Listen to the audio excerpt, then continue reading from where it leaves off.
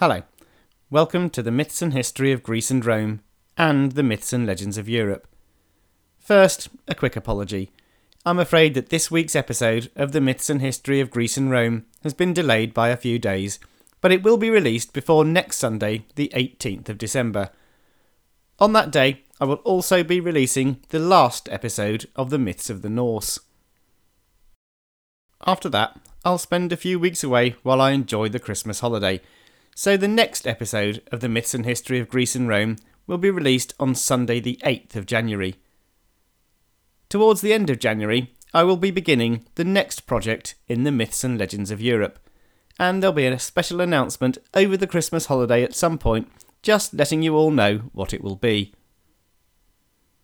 Before I leave this quick announcement though, there's one more thing I'd like to say. I have recently acquired an iPad and I'm moving my recording over from Audacity on my PC-based system to GarageBand on the iPad. This is the first recording using my new technology. I'd be really grateful for any feedback from anyone just letting me know how the sound quality is. And also, if you could tell me whether you can actually download the episode because the output is in a slightly different format from that which Audacity produces. So, please, any feedback gratefully received. Have a great week, and I'll speak to you next weekend.